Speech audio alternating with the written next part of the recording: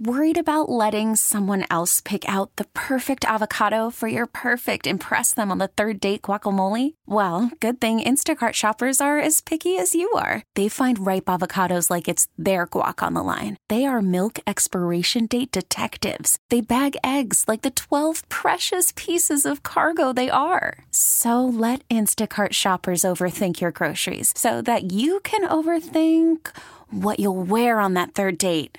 Download the Instacart app to get free delivery on your first 3 orders while supplies last. Minimum $10 per order. Additional terms apply. We get it. Attention spans just aren't what they used to be. Heads in social media and eyes on Netflix. But what do people do with their ears? Well, for one, they're listening to audio. Americans spend 4.4 hours with audio every day. Oh, and you want the proof? Well, you just sat through this ad that's now approaching 30 seconds. What could you say to a potential customer in 30 seconds? Let Odyssey put together a media plan tailor-made for your unique marketing needs. Advertise with Odyssey. Visit ads.odyssey.com. Good morning, Jeremy and Nate. Joe's off today. We'll get right to it with Sabres head coach Don Granato. Don, good morning. Good morning, Jeremy and Nate. Good morning. So, lost last night to the Florida Panthers. I want to ask, might as well get right to it. The bench minor and what goes on in those moments and how you looked pretty fired up, and officiating was a bit of a conversation after the game. Well, I can tell you I was a lot more fired up than I looked. I don't know quite what I looked like, but unfortunately you got to have some control. But very, very frustrating. And as I mentioned after the game, you as a coach, you're in a tough position because you need to stand up for your players. You want them focused on the game. When you see what transpired, didn't like it, and it was a tough one. Thought there were the call that was made. Had not been called earlier in the game, and a couple of times Thompson coming through neutral ice, Greenway in the offensive zone, and then now that call is made. So, among other things, in that game with our guys taking punches to the heads and no call, and you ask your team to play from puck drop to the whistle. They do it, and then they take an extra punch after the whistle, and you don't benefit from it. I mean, those are the things that can frustrate you and add up. So, and a big thing too, I think as a coach, and as a team, you want everybody wants communication, everybody wants respect, and there needs to be that communication. Clifton had a penalty. I think everyone knows that in that game it's pretty easy to see. He goes to the box, but there was nothing. It was the player's stick and his own stick. It wasn't Clifton, and we end up killing a penalty for that. So lots of things added up, obviously, and again, you're in a position where you have to stand up. Unfortunately, you're in a position as a coach, you got to stand up for your team, and unfortunately, different situations arise where you feel you're put in a spot where you absolutely have to. Yeah. Without making it results-based and more process there, it sounds like you feel like it's important for you to show that emotion in that moment. They score on the 5-on-3. Did you have any regrets, or have you had regrets since then about how that all transpired, or is it just something you feel is indeed necessary? Well, again, if you look at the standard that's set, and has been set for 50-some games. But we haven't had a call in that situation. Very rarely our teams put 5-on-3, but also very rarely is that called without a warning, without communication prior.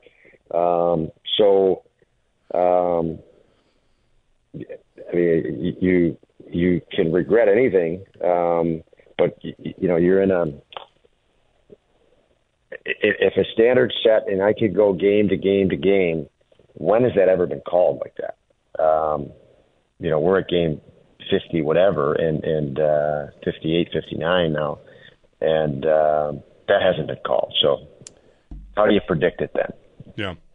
Don, I wanted to ask you about Zach Benson because I was just on Twitter, and there's like a minute and a half long like highlight reel of bad calls against him specifically, and like he gets the call early in the first period where he gets called for a hold that didn't really look like a hold, and then he gets taken down in the corner and it's a 4-on-4. Like, how do you as a coach look at Zach, who's a young player? I joked with Jeremy, I'm like, well, he's too young to have a reputation to be getting ticky-tack calls all the time, but the way that he plays, you want him to play the way that he plays. He plays with a huge engine. I call him like the muscle hamster when he plays because he's small, but he plays with a lot of energy.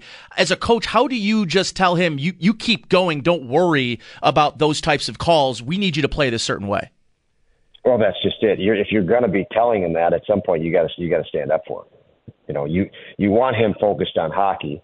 So at some point you can't support him and try to, help him maintain a focus on playing and then not defend him. And the first call that you referenced was a coincidental call, meaning they took both players. But if you look at how Zach was thrown into the boards, a number of injuries could have happened because of the way he was thrown into the back wall. And that should not, it's tough to say, wow, that's equal, 2 for one guy, 2 for the other guy, when you have excess liberties taken. So, it's that's what you do, I guess, Nate, is you want him to maintain a focus on playing the right way, playing hard, but you got to make sure you back him up when you're doing that, saying that as a coach, and you want him to stay focused on that. You got to help him out. It was almost 2 consecutive games of comebacks that are fueled maybe a bit by, the team feeling like there's been injustice. I mean, Carolina was the Hurricanes getting a lead in a power play that felt like it was the wrong call, and then Owen Power scores that goal to tie it. There's a lot of emotion in the building. Last night, you get it 3-2 on the Thompson goal, and I wonder if the players feel that in that moment. You're on the road, maybe you're embattled. Anybody that's played in an environment where you feel like, these are my words, not yours, but the officials are working against you, sometimes that can kind of, galvanize the group. Like, we're going to, bleep these guys, we're going to win. And it's 2 straight games it felt like the team was playing with that late in the game. Yeah, I would. Call from mom. Answer it. Call silenced. Instacart knows nothing gets between you and the game. That's why they make ordering from your couch easy. Stock up today and get all your groceries for the week delivered in as fast as 30 minutes without missing a minute of the game. You have 47 new voicemails. Download the app to get free delivery on your first 3 orders while supplies last. Minimum $10 per order. Additional terms apply. We get it. Attention spans just aren't what they used to be. Heads in social media and eyes on Netflix. But what do people do with their ears? Well, for one, they're listening to audio. Americans spend 4.4 hours with audio every day. Oh, and you want the proof? Well, you just sat through this ad that's now approaching 30 seconds. What could you say to a potential customer in 30 seconds? Let Odyssey put together a media plan tailor-made for your unique marketing needs. Advertise with Odyssey. Visit ads.odyssey.com. Agree on that. Again, there was plenty that you could be aggravated with, and I think our guys were. But they want to win. They feel they can. They see a way they can, and I'm happy for that. I'm proud of them for that. You fight all sorts of elements. Let's face it, we're in sports. You're always going to fight different elements and elements we're talking about, and you got to rise. So, at the end of it, there is no excuse. But it's going to be part of it. It's another piece of adversity that's part of what we do. But yeah, it's you want to win. So yeah. Not happy with it. Don, end of game strategy, communication to get Luukkonen off the ice. Do you guys have a process you follow there? It seemed like there were a couple opportunities for him to maybe go, and then when he does, he gets sent back into his own end, and maybe you didn't get nearly as much time with an extra attacker that maybe you could have. How do you guys design the game plan in those moments? Is it opponent specific? Is it game specific? It's situation, really. situation. There is an element of all of that, Jeremy. So you've watched their 5-on-6 for them prior to the game. You know, in all likelihood how they posture, what they do. But when it comes down to the running clock in the last 3 minutes, you're managing it. But unlike football, there's not a stoppage. You have to create the stoppage, and get a whistle. So now you're at the mercy of line rotation. Are there 5 fresh guys? Are there 2 fresh guys are out and 3 still need to change? What's the situation coming off the other bench? Is it their top line? Is it our top line? For us last night, is Darlene and Power out there? All of those are happening over the course of, if there's no whistle, over the course of 3 minutes. So you're trying to gauge all of that, and obviously the possession and what part of the ice is possession. What posture is the other team in when you have possession? Are they line change? Do you think you're going to get access to the zone? If you do, you can come now even when you're in the neutral zone. So so many different elements to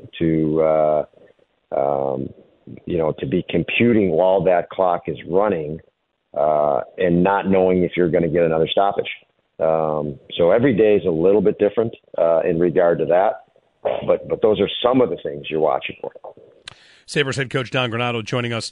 Don, big picture, one of the changes you've made that I think has gone pretty well, Peyton Krebs in more of a scoring potential role. We saw him on the feed to Owen Power, and I wonder if you're at all surprised by Krebs' resurgence there. I mean, he came in as a prospect that was highly touted in his playmaking ability and had been asked to play a different role for a little while. So where do you see Krebs, his current game, and how this might all blend together? Yeah, he was put in a different role. I don't know that he was necessarily asked to play a different role in the sense of for his career, say. But what we did is we talked a lot to him about his role being with Okposo and Gergensen in a fourth line capacity, and said, "Hey, Peyton, we have all the faith in the world in you and your potential and the skill game that you can play and potential, but you didn't have an opportunity in junior because you don't in junior. You just score. You don't really need. No one holds you accountable for any mistakes because you're one of the best players in the world when you're a junior player at his caliber. And the coach is throwing you an offensive situation. You don't have to pay attention to defense. You don't have to pay attention to details in those areas or situational awareness. So he alongside Okposo and Gergensen, I think he absorbed a lot from those two in building a foundation for his game, situational awareness. We went through a lot in film, and now when we move him up a line or two, put him back in more of a scoring role, he has a foundation under him that just he can discern situations and pick his spots with more intelligence and more hindsight, more awareness, and we'll have a better player at the end of that, and I think we're seeing that. Don, do you use that as like a developmental model for guys that are coming up? Like, I mean, you have a lot of offensive-minded players in the system in Rochester right now, and whether it's the end of this year or the beginning of next year, especially during training camp, do you view like how you guys have slowly developed, and you're talking about developing his defensive game, and now you look at him as probably a more polished two-way player rather than an offensive-heavy player. When you have guys like that in your system, is that a model that you guys want to use moving forward to get your team filled with players that can play both ways? Yes, Nate, and I think it's not that we want to. It's that now we're in that spot that we can. I think, when I came in here, in 2.5 years ago, or three and a half, well, I'm in my third full season now. We needed to take players like Middlestead, Thompson, and Cousins and make them believe they were legitimate NHL scorers. And we needed to score. And so you forewent, some of the stuff that you're now be able to do with Peyton Krebs and say, hey, your first focus when you come to the NHL has got to be on this, building this foundation. And we were a franchise that we just needed to create some some energy of scoring and some star power and in that regard. And so that first phase of guys had that opportunity, and they did a nice job. Middlestead and Thompson and Tuck, obviously career highs, and Cousins. And now as a team, they're all getting better defensively. They've gotten better this year in those situations as our team needs to do it. And Peyton's almost been in the reverse. And I'd use Peyton as an example. What he's gone through is kind of what our team is going through right now. Through a big part of the season is learning how to play that style of game, knowing that our scoring will come back, and building that base stronger. And we're in a better situation as a franchise now to do what we're doing with Peyton, with players coming up this point forward. We get it. Attention spans just aren't what they used to be. Heads in social media and eyes on Netflix. But what do people do with their ears? Well, for one, they're listening to audio. Americans spend 4.4 hours with audio every day. Oh, and you want the proof? Well, you just sat through this ad that's now approaching 30 seconds. What could you say to a potential customer in 30 seconds? Let Odyssey put together a media plan tailor-made for your unique marketing needs. Advertise with Odyssey. Visit ads.odyssey.com.